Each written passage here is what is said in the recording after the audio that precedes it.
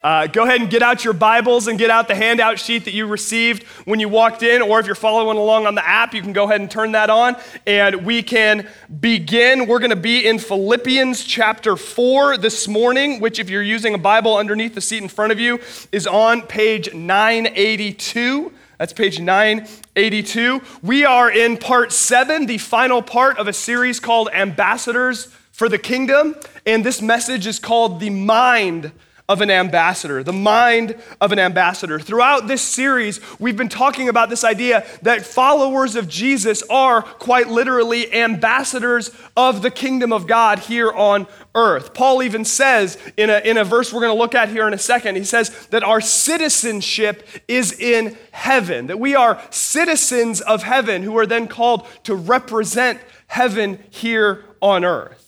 And something that Pastor Lance has been saying throughout the series is that the best ambassador is one who embodies their home country, right? This is true in the world, in diplomacy. If an ambassador is going to be effective as they're sent out by their country to be an ambassador in a foreign country, they need to embody the values of their home country. They need to know about the interests of their home country. And in a similar way, if we're going to be effective ambassadors of the kingdom of God on this earth, we need to be able to embody that kingdom. We need to be formed by that kingdom so that we can be representatives of that kingdom in our world today. So as we wrap up the series, we're going to go through the last chapter of Philippians, and there is so much in this last chapter, so many different angles we could come at this chapter from. But the angle that I want to look at this morning is I want to talk about what does this chapter have to tell us about having a mind that is formed by the kingdom of God. What does this chapter teach us about our minds and how they can be formed in such a way that we can be effective ambassadors? And if you're following along, here's the fill in the blank. It's simply this. Our mindset matters. Our mindset matters.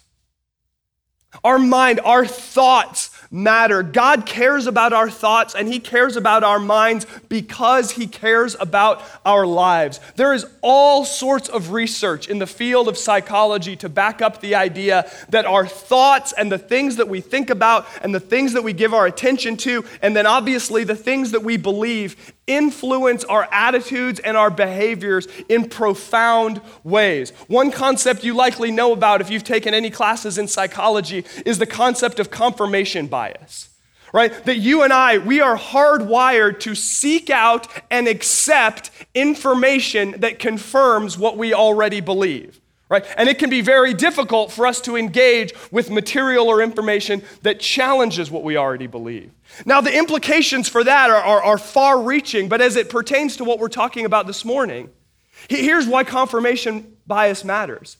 Is that if you believe that God is no longer at work in the world and that God is absent, you are going to fixate and focus on information that backs up that belief. If you believe that you have nothing to offer in the kingdom of God and that God has only gifted other people and you're just little old you're going to fixate on evidence that would back up that claim, and you're going to miss the work of God in your midst. You're gonna overlook the ways that God has gifted you. But if you believe that God is present and at work, if you believe that we can have hope and joy and peace because Jesus is alive, if you believe that God is working in your life and in your family and in your school and in your job and in your neighborhood, you're gonna be paying attention and you're gonna be noticing the work of God in your midst because you're paying attention to it. Our thoughts matter. We don't think things into being. I'm not suggesting that at all. But our thoughts matter because they affect what we pay attention to. They affect our interactions with other people. They affect so much of our lives. And the fact of the matter is, you and I, before we can live the way that God who loves us and God who cares about our joy more than you do, before we can live the way that God wants us to live, we have to learn to think the way that God wants us to think. So as we work through Philippians 4, there's so much, like I said, going on in the chapter, but we're going to look at it through the angle of what does it tell us about how God wants us to think? What does it tell us about the mindset of an ambassador? Because here's the other thing. Some of us, this is a time of year where we're getting ready to go into the new year, and a lot of us will maybe evaluate the old year, and we make New Year's resolutions, or we have new things we want to do as we move forward. Some of us, we've tried to make changes to our behavior in the past, and they haven't stuck. And part of the reason why the behavioral changes don't stick is we don't address the mindset that is underlying those behaviors.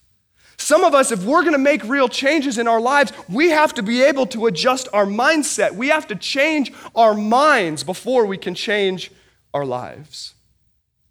And the good news is that God invites us to draw closer to Him so that He can be the one who begins to transform our minds. He can be the one who begins to, the Bible says, renew our minds. Help us to think in a manner that is in line with the kingdom of God so that we can live in the manner of the kingdom of God. And I need to be very clear about one thing before we get into the text, is that we're going to go through and we're going to talk about 9 aspects of the mind of an ambassador, and I know that's a lot. But these are not spiritual merit badges that we earn, right? These are not signs of religious performance where we're trying to check things off a list and accomplish different things. Rather, I want you to hear these things as 9 promises from God. Promises from God saying, this is how I will form your mind if you draw near to me. If you center your life around me, this is how I will form you. We need to be very clear. This is not about performance. This is about receiving God's blessing as He seeks to form our minds. So with that, I want to actually start in chapter 3, verse 20, just to give us a little bit of context, but then we'll get into Philippians chapter 4. It says this: "But our citizenship is in heaven, and from it we await a Savior, the Lord Jesus Christ, who will transform our lowly bodies to be like His glorious body by the power that enables Him even to subject all things to Himself. Therefore, my brothers and sisters, whom I love and long for, my joy and crown, stand firm thus in the Lord, my beloved."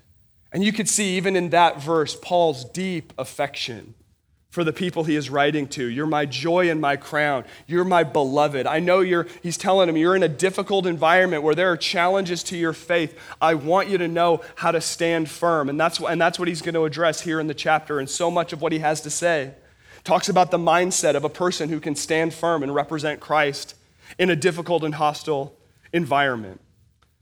So let's keep going. Verse 2. He says, "I entreat Euodia and I entreat Syntyche to agree in the Lord.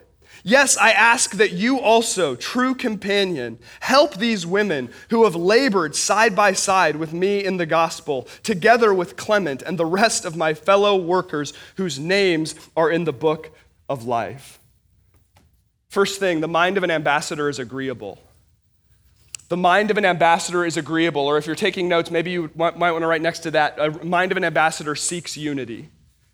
Is agreeable or seeks unity. Now, we have to understand the context of this letter. So Paul has written the letter, and he gives it to his friend, probably his friend Epaphroditus, who's mentioned in the letter. And then Epaphroditus brings it to the Philippians, and they read it in church. That's how everybody heard the contents of the letter. It was read out loud in the church, and Euodia and Syntyche are part of the church.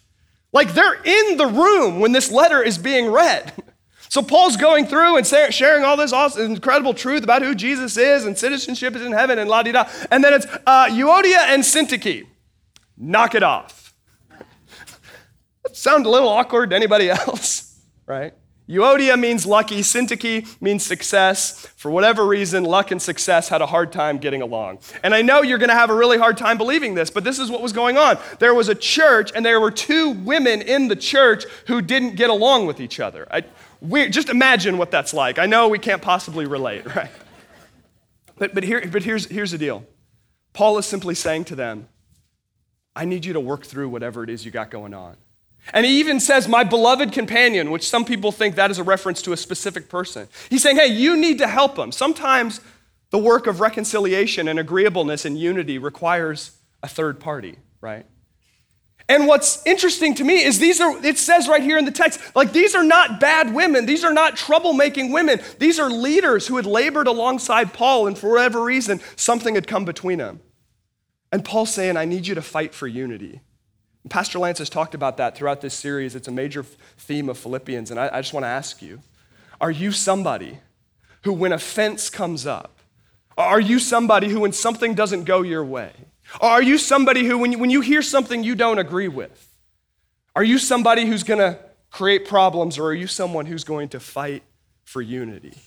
See, we don't have to agree on everything to be agreeable. And in a world that is so fractured and divided, part of the way we can testify and witness to the power of Christ is the way that we can be united and we can be agreeable even though we're not all the same, right? The mind of an ambassador is agreeable. Verse 4, rejoice in the Lord always. Again, I will say rejoice. The mind of an ambassador is joyful.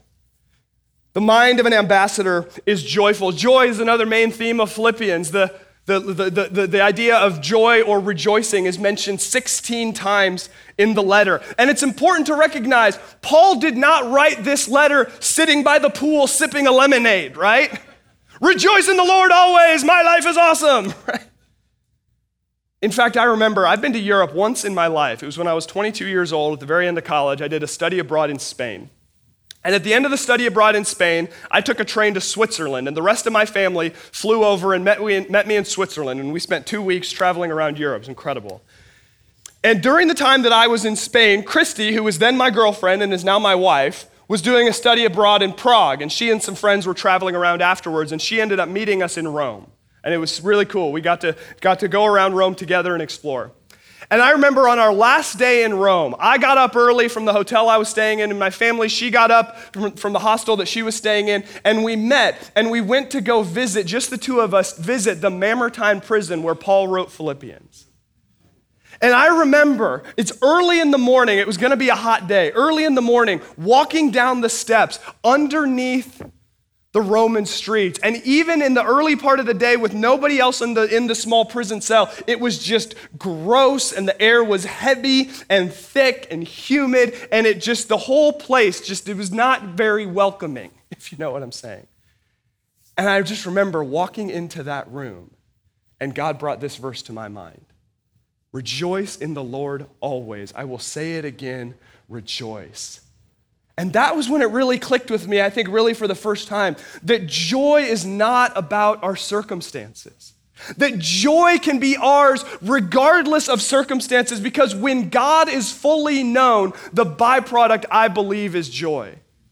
That we can have joy. Even in grief, there can be joy. Even in pain, there can be joy. In abundance, there can be joy. Listen, is it easier to be joyful in certain circumstances? Of course, I will fully admit that to you. But Paul found a way to be joyful even in the worst of conditions, right? Joy is not something we conjure up. Joy is not something we achieve through having life circumstances be what they want. Joy is a gift from God. And when we know God fully, there is joy. Something that Lance has talked about in this series that I thought was pretty interesting was a couple of weeks ago, he said that some of us, we come from, church this size, we come from a variety of religious backgrounds, right? And some of us have learned some really wonderful things in our different backgrounds and places that we've been. But some of us, we have some things that if we're going to really engage with the Lord fully, we have some things we need to unlearn. Right? And for some of us, we have been taught like a relationship with God is much more focused around guilt and about shame and about performance and about how you're not doing enough and how you need to feel guilty and say all these prayers so that you can be okay with God. Like I've got some of that in my own background. And some of us, we need to unlearn that to know that when you draw near to God, you're not faced with your inadequacy as much as you are faced with God's grace that overcomes your inadequacy. And in that there is joy. Right? We need to remember that God is one who gives joy. He does not want you to walk around in your life with guilt and shame thinking you're not good enough. He wants you to experience the joy of knowing Him fully. And we can witness to the world in such profound ways. I've seen this before in some of you. I've seen this in other people. When we have genuine, real joy in the midst of hardship, that is a gift from God, and that ministers powerfully to our world. The mind of an ambassador is joyful. It's not something we work for. It's something that God gives. Verse 5. Let your reasonableness be known to everyone. The Lord is at hand. The mind of an ambassador is reasonable and gentle. The mind of an ambassador is reasonable and gentle. This word that's translated reasonable can also be translated gentle. And I want to ask you, are you willing to tell the truth at all costs? And are you willing to be gentle about it? One of my favorite authors, Dallas Willard, says one of the hardest things in the world is to be right and to not hurt someone with it. Right? Can you tell the truth? And can you be gentle about it? It's so funny to me, a parent of young boys, and that's awesome, and they're such great kids, but there's, as you can imagine, a fair amount of bickering in my household, right?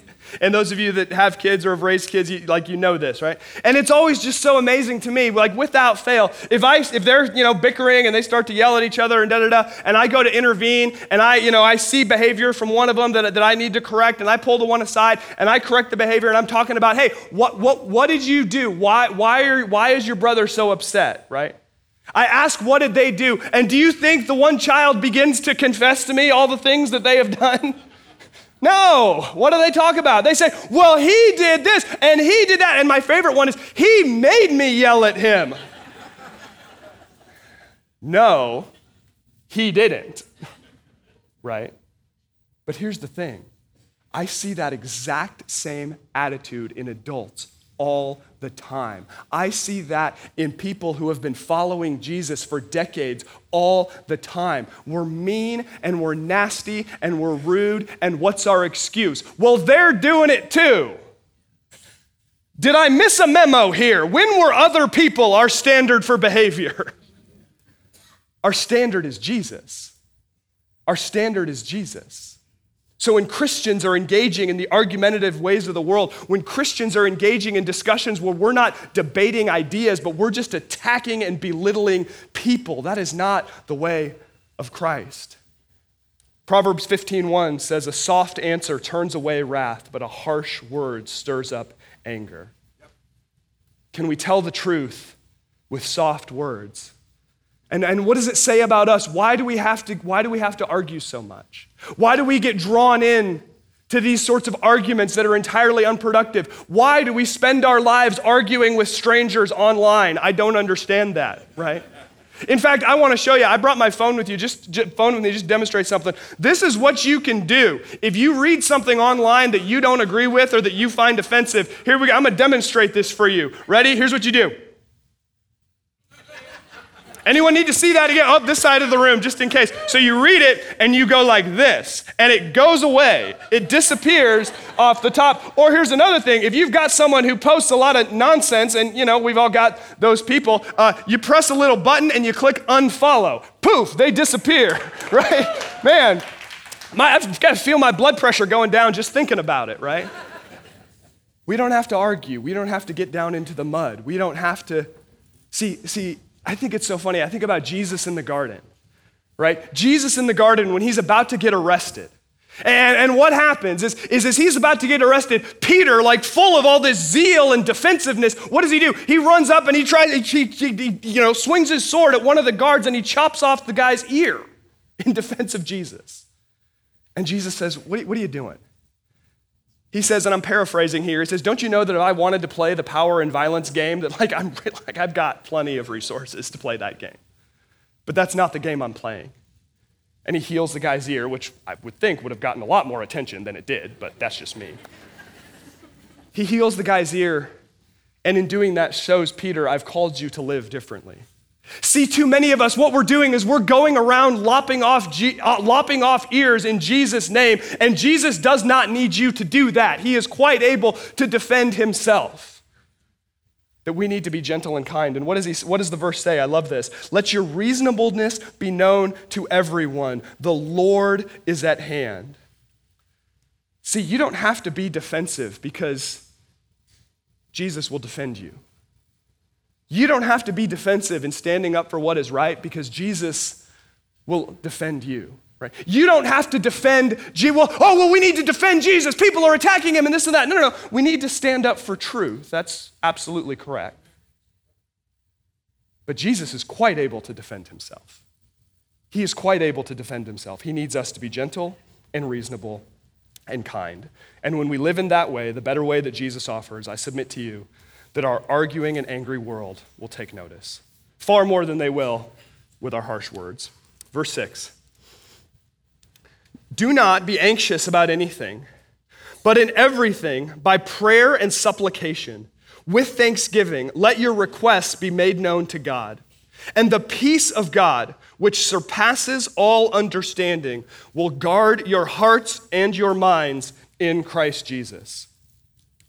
The mind of an ambassador is non-anxious. The mind of an ambassador is non-anxious. There's a Bible app called YouVersion, which if you use a Bible app on your smartphone, that is almost certainly the one that you use. 35.6 billion chapters of Scripture have been read all over the world in 2019 using the YouVersion app. It's pretty amazing. And they just came out and they just named their most highlighted, searched for, and shared Bible verses of 2019. And the verse that we just read, Philippians 4:6, was number 1. Do not be anxious about anything. And you want to know what number 2 was? Isaiah 41:10. Do not fear, for I am with you. Do not be dismayed, for I am your God. I will strengthen you and help you. I will uphold you with my righteous right hand. Anxiety number 1, fear number 2. We're an anxious and fearful people, aren't we? And who's we? Humanity. That's who. Right. In fact, if you've been here for a while, maybe you were here, we had a service last December where during the service we did some live polling in here and Pastor Lance led us through about 40 questions of Q&A where you all were able to respond on your smartphones. And one of the questions dealt with anxiety and depression. And we asked, do you struggle with anxiety, depression, or both? And of the over 2,000 people that answered the question, 40% said they struggle with anxiety. 40%. It's not I need you to know, it's not just you. It's everywhere.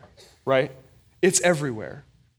So what is this verse telling us? First of all, we need to be clear, this verse is not referencing clinical anxiety or anxiety disorders. Those are mental health challenges that God in his grace and his kindness, we pray for those things, obviously, and God in his grace and his kindness has given us doctors and medication, and there is absolutely nothing wrong with seeking that sort of medical care for those types of challenges. This verse is not referencing those things. What the verse is referencing is the hand-wringing and the nervousness and I'm so worried about the future. I'm so consumed with what's going to happen in the future that I'm doing nothing today except worrying. Anybody else relate to that? That's what it's talking about. This pointless worrying, and that's why, and it's worry that accomplishes nothing. That's why Paul talks about it here. That's why Jesus, Matthew chapter 6, what does he say? He says, who of you by worrying has added even 1 hour to your life? I love that about Jesus right here. He's very practical. He doesn't say, don't worry because it'll make me sad. He doesn't say, don't worry because you're a bad Christian if you worry. He says, don't worry because it doesn't work. Like it doesn't help. It doesn't accomplish anything. But here's the problem with a verse like Philippians 4:6. Well, it's not a problem with the verse, but you'll get what I mean. Is some of us, we can have somebody who's struggling with anxiety come to us, and maybe they would share, I'm feeling anxious about X, Y, and Z. And we might, with the best of intentions, say, well, don't you know the Bible says do not be anxious about anything. And now we think, oh, well, I've helped them. I've shared some biblical truth with them. Okay, that's great. When in reality, what's happened is now they're walking away thinking, well, great, now I'm anxious and I feel guilty about it. Or I'm having anxiety about my anxiety. Like this is really starting to just spiral in a very unhealthy way, right? Here's a better way to think about anxiety in light of this verse. And it's important that we find a better way because what happens when we simply share this verse as a like, boom, there you go, that's a solution. Here's what it does, is it unintentionally communicates to people that it's not safe to share about their anxiety. So they end up stuffing it and internalizing it and stewing on it, and that's not helpful. But a better way to think, if you're in the 40%, which just to be clear, I am in the 40%. I have walked many miles on the road of anxiety myself. You being anxious does not mean you're a bad person. You being anxious does not mean you're a bad Christian. You being anxious does not mean there's something wrong with you. Is it possible that your anxiety is a sign that God is trying to speak to you? See, you don't need to stuff your anxiety or deny that it exists. Is it possible that in your anxiety, God is seeking to speak to you, that God is seeking to communicate to you to say, listen, the reason why you're anxious is you're carrying something that was never meant for you to carry. Amen.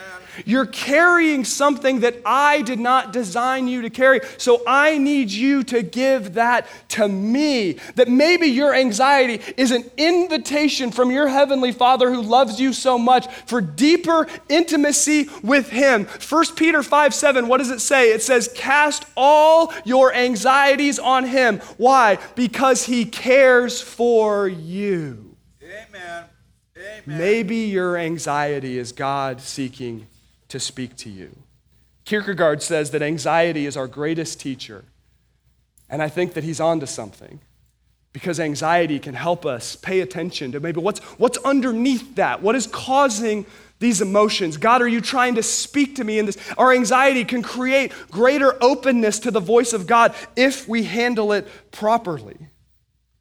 The point of Philippians 4:6 isn't that we should never be anxious. If we were never anxious, Paul would not need to address it. The Holy Spirit would not inspire Paul and Jesus to speak these words. It is not to say we should never be anxious, but rather it is to clue us in to the beautiful reality that God has an alternative to anxiety, and that our anxiety is a sign from our Heavenly Father that he wants to meet with us and he's inviting us to draw nearer to him. See, you and I, we are not called to deny our anxiety out of shame. Do not ever let anybody shame you for your anxiety. You do not need to deny it and pretend that it's not there. But in the same way, we're not called to dwell on it, right? Where we're basically what we're doing, dwelling on our anxiety is like using a treadmill to try to get somewhere, right? We expend a lot of energy and get all hot and sweaty, but we don't really accomplish anything, right? That's all that happens. So we're not called to dwell on it. We're not called to deny it. There's something better for us. What are we to do?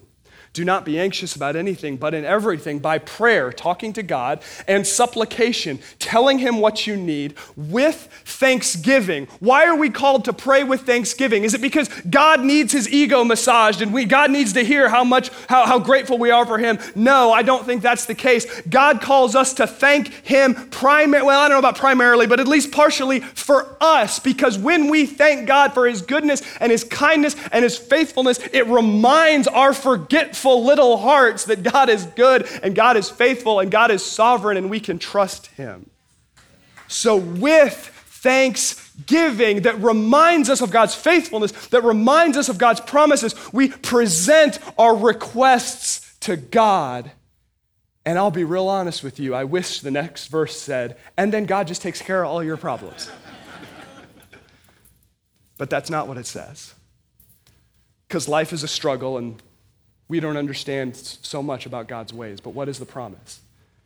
And the peace of God that transcends understanding, that surpasses all understanding, peace that does not make sense apart from the reality of God's work in our lives, what will it do? It will guard. It's like the same word for offering military protection. It will guard our hearts and minds in Christ Jesus. Prayer, drawing near to God, is God's alternative to anxiety. May you and I, those of us who are in the 40%, let our anxiety be a reminder to us. May we let our anxiety be an invitation to keep pressing into our Heavenly Father. There is no shame, there is no guilt, only an invitation that God says, maybe you're carrying something that was not designed for you, and when you place it in my ever-capable hands, you can have real peace. Isaiah 26:3, what does it say? You keep in perfect peace he whose mind is stayed on you. Why? Because he trusts in you. When we renew our trust, when we hand over our burdens to God, it does not say our burdens go away, but it says there is peace that God gives us. Verse 8.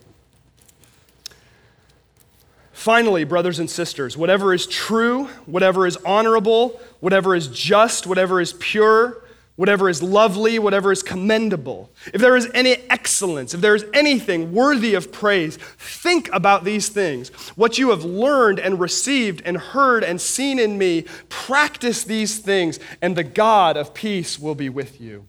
See, the word think here is not a reference to like fleeting thoughts. It means literally to dwell on or to contemplate or to fill your mind with. I kind of referenced this at the beginning of the message, but the fact is our lives are largely a product of our thoughts. So what are you thinking about? Our lives are influenced by that which we give our attention to. So what do you give your attention to? What are you formed by?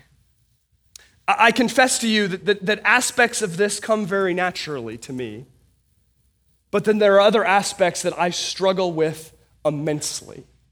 If I like so on the positive side, like whatever is true, I feel like a high value for me is radical honesty, and I try to be honest about my own biases and to recognize my own biases and to be the sort of person who is willing to tell the truth at all costs. And I don't defend sides, I don't defend agendas. I just try to know what is true. And again, that's a high value for me.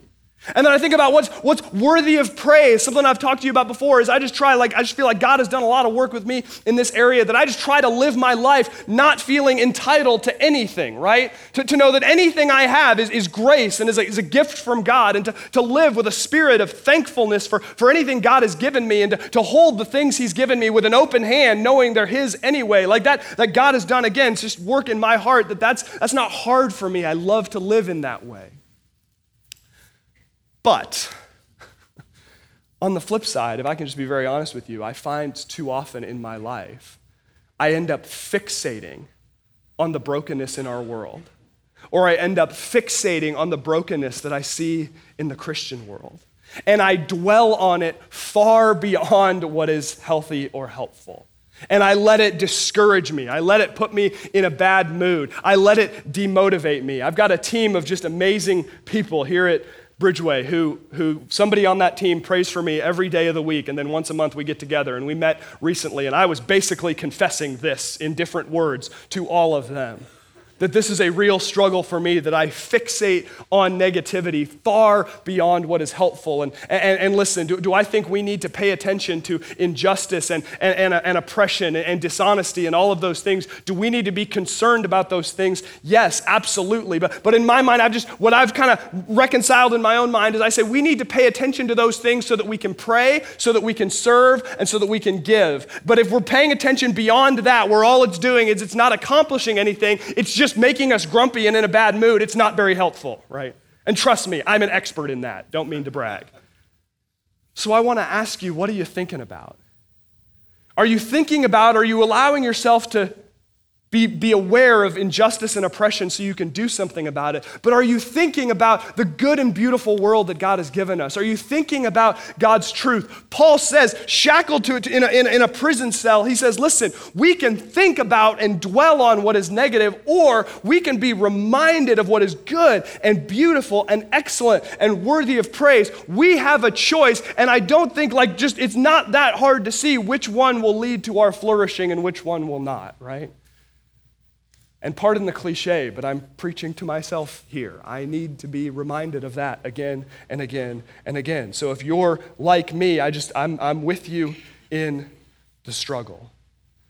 But we have been invited to pay attention to what is good. And when we do that, what does Paul say? He says, listen, what you have learned and received and heard and seen in me, practice these things. I'm not just telling you to do it. I've lived this out before you. You've seen this. And then what's going to happen? And the God of peace will be with you.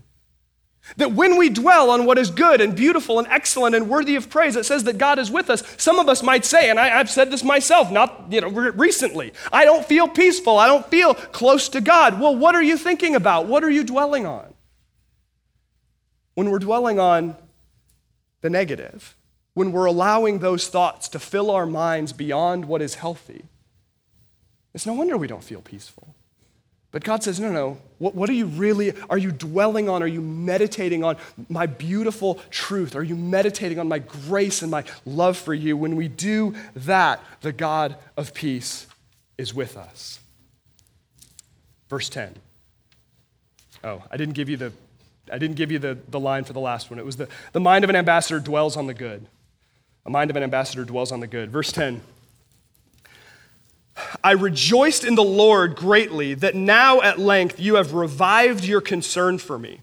You were indeed concerned for me, but you had no opportunity. Not that I am speaking of being in need, for I have learned in whatever situation I am to be content. I know how to be brought low, and I know how to abound. In any and every circumstance, I have learned the secret of facing plenty and hunger, abundance and need. I can do all things through him who strengthened me. First of all, what's Paul talking about in the verses? Just briefly. So he's in Roman prison, and when you're in a Roman prison, you are completely on your own. No resources are provided for you except for a disgusting prison cell. So Paul is literally languishing, starving in prison when all of a sudden Epaphroditus shows up and he's like, hey, Paul, I've got food for you. I've got water for you. I've got clothing for you. I've got the things that you need to continue to survive. And it's all a gift from the Philippians. The Philippian church had sent all this stuff to Paul, and Paul's saying, thank you. The part of the purpose of this letter to the Philippians was it's a thank you note to them for their kindness towards him.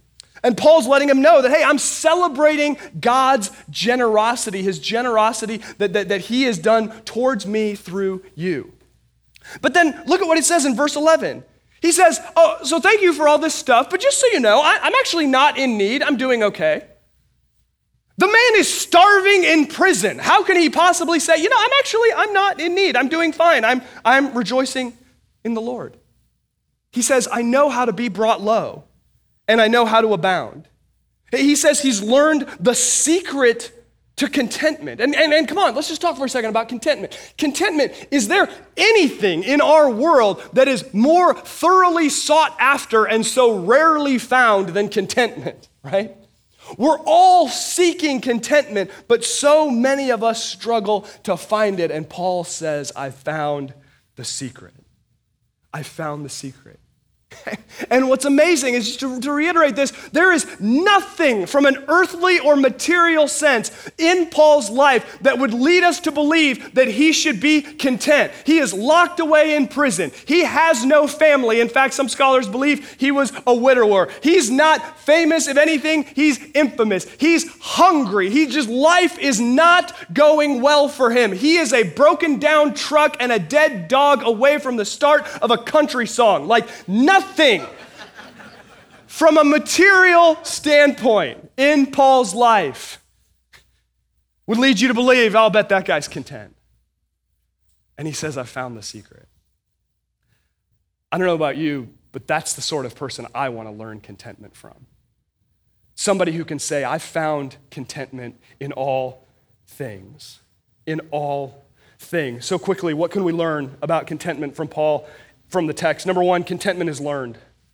He says, I have learned the secret. And the Greek tense there implies learning over a long period of time. I have learned the secret. It is not natural to us. Like any skill, whether it's mathematics or throwing a baseball or painting or whatever, like any skill, different ones of us will be more naturally inclined to it than others. But to really figure it out, it takes practice and learning.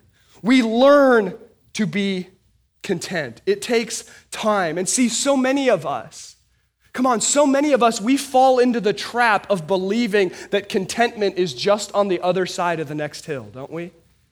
We see, if I could only, I'm single, if only I could get married, right? Oh, I'm married, if only I could have children. Oh, I've got children, if only they would move out of the house, right? If only we would have grandchildren. If only I could get out of school and get a job, right? Okay, well, if only I could get a job that actually pays well. Well, okay, if only I could make partner, if only I could do this, if only I could retire, if only I could die. It's just we spend our lives, and I don't mean to make light of that, we spend our lives thinking that contentment is just over the next hill, right? And listen, There's nothing wrong with seeking to advance your life in different ways. I don't think there's anything wrong with looking forward to the future. If you're single and you want to be married, there's nothing wrong with that. If you're married and you want to have children, I don't think there's anything wrong with that. But listen, I got to tell you, there's nothing wrong with wanting to overcome challenges, saying, man, we're in a really tough spot right now, and I think life will be better if we can overcome it. That's all true. But listen, you got to hear me on this. If whatever your situation is, if you cannot find contentment in the situation that you are in, I promise you will find a reason to be discontent when your circumstances change. Just listen, you gotta hear me on this. If you cannot find contentment now, I promise you will find a reason to not be content when your circumstances change. I promise you. There's a preacher in Portland named John Mark Comer who I listen to quite a bit, and he said this. I thought this was really great. He said, contentment is not a destination, it's a mode of travel. That contentment is not some place we arrive to, but rather it's a way that we move through the world. Do we notice things in our lives that aren't right? Are there ways we want to improve? Of course, I've got plenty of those in my own life, right? But just to live with this sense of contentment, that it is a good and beautiful world that God has made. And if God is with me, that there is reason for joy and contentment. There is such freedom in that, right? Contentment is something we learn. It's something that God teaches us. Number 2, there are challenges of both poverty and wealth. He says, I've learned how to abound and I've learned to be brought low. And most of us in this room, I'm guessing, if we took a poll, which challenge would you prefer, like poverty or riches? And we'd like, Jesus, I will accept the challenge of riches in your name, right? But why is it? And having money is not a bad thing. But why is it that the wealthiest among us aren't the happiest? Why, as a popular rap song that came out in 1997 says, I don't know what they want from me. It's like the more money we come across, the more problems we see. Those of you my age maybe remember that song, maybe not. Or you're just shocked that it was quoted in church, I don't know. But the fact of the matter is, why is it that the wealthy among us aren't the happiest? Because the bottom line is, contentment's not found in money. Contentment's not found in having a ton, right? Contentment is not found in denying all of our desires and having nothing. That contentment, Paul says, contentment is not found in either of those things. And even in our culture today, there are those who would seek opulence and wealth and the biggest and the best and upgrade and this and that. And then there are some of us who would say, no, I want to deny everything and live with nothing. And Paul's saying the answer is not opulence. The answer is not self-denial. I found the secret, and it's not in a bank account number. It's not in a job. It's not in your address. It's not in power. It's not in prestige. It's not in having all these people pay attention to you. The secret is a person, and his name is Jesus. And contentment is found when we center our lives around him. That when we learn from Jesus how to center our work lives and our families and our relationships and our social lives and our church life, when we center it around him, that is where contentment is found. Contentment is not the result of our circumstances. Are there times, like I said with joy, are there times when it feels easier to be content? Yes, of course there are. But we have to understand the mindset of, if only I had X, then I would be content, is a myth, right? This idea of salvation through accomplishment of the American dream is a myth. This idea of salvation through consumption is a myth. The secret of contentment is Jesus. Paul says, I can do all things. You and I, we can endure grief. We can face the uncertainty of new beginnings. We can face the end of our lives. We can steward riches and material possessions well. We can do all things through him who strengthens us. And let's be real clear about one thing. I like football, but this verse has nothing to do with winning football games. Nothing at all. But rather, Paul is saying, what is the secret of contentment?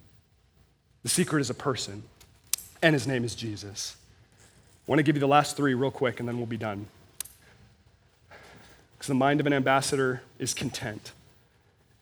Verse 14, yet it was kind of you to share my trouble, and you Philippians yourselves know that in the beginning of the gospel, when I left Macedonia, no church entered into partnership with me in giving and receiving except you only. Even in Thessalonica, you sent me help for my needs once and again. Not that I seek the gift, but I seek the fruit that increases to your credit. The mind of an ambassador is generous.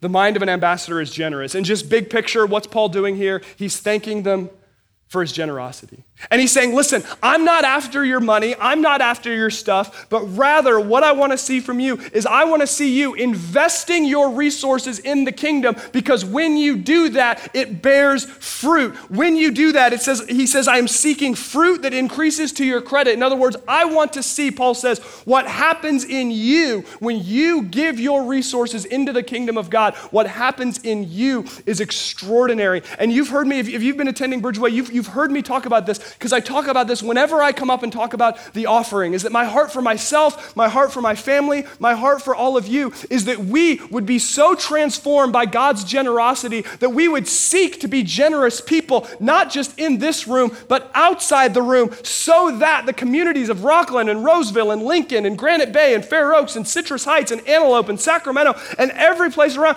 that there would be transformation that happens because of thousands of people at this church called Bridgeway who are seeking to actively live generous lives and bless their community, that we would see transformation happen through acts of generosity, big and small, that are inspired not by obligation, but because God has been so stinking generous with us that we just can't help it. That's what I want to see. The mind of an ambassador is generous. Verse 18, I have received full payment and more. I am well supplied and have received from Epaphroditus the gifts you sent, a fragrant offering, a sacrifice acceptable and pleasing to God. He says, your gifts not only help me, but they are pleasing to God. Verse 19, and my God will supply every need of yours according to his riches in glory in Christ Jesus.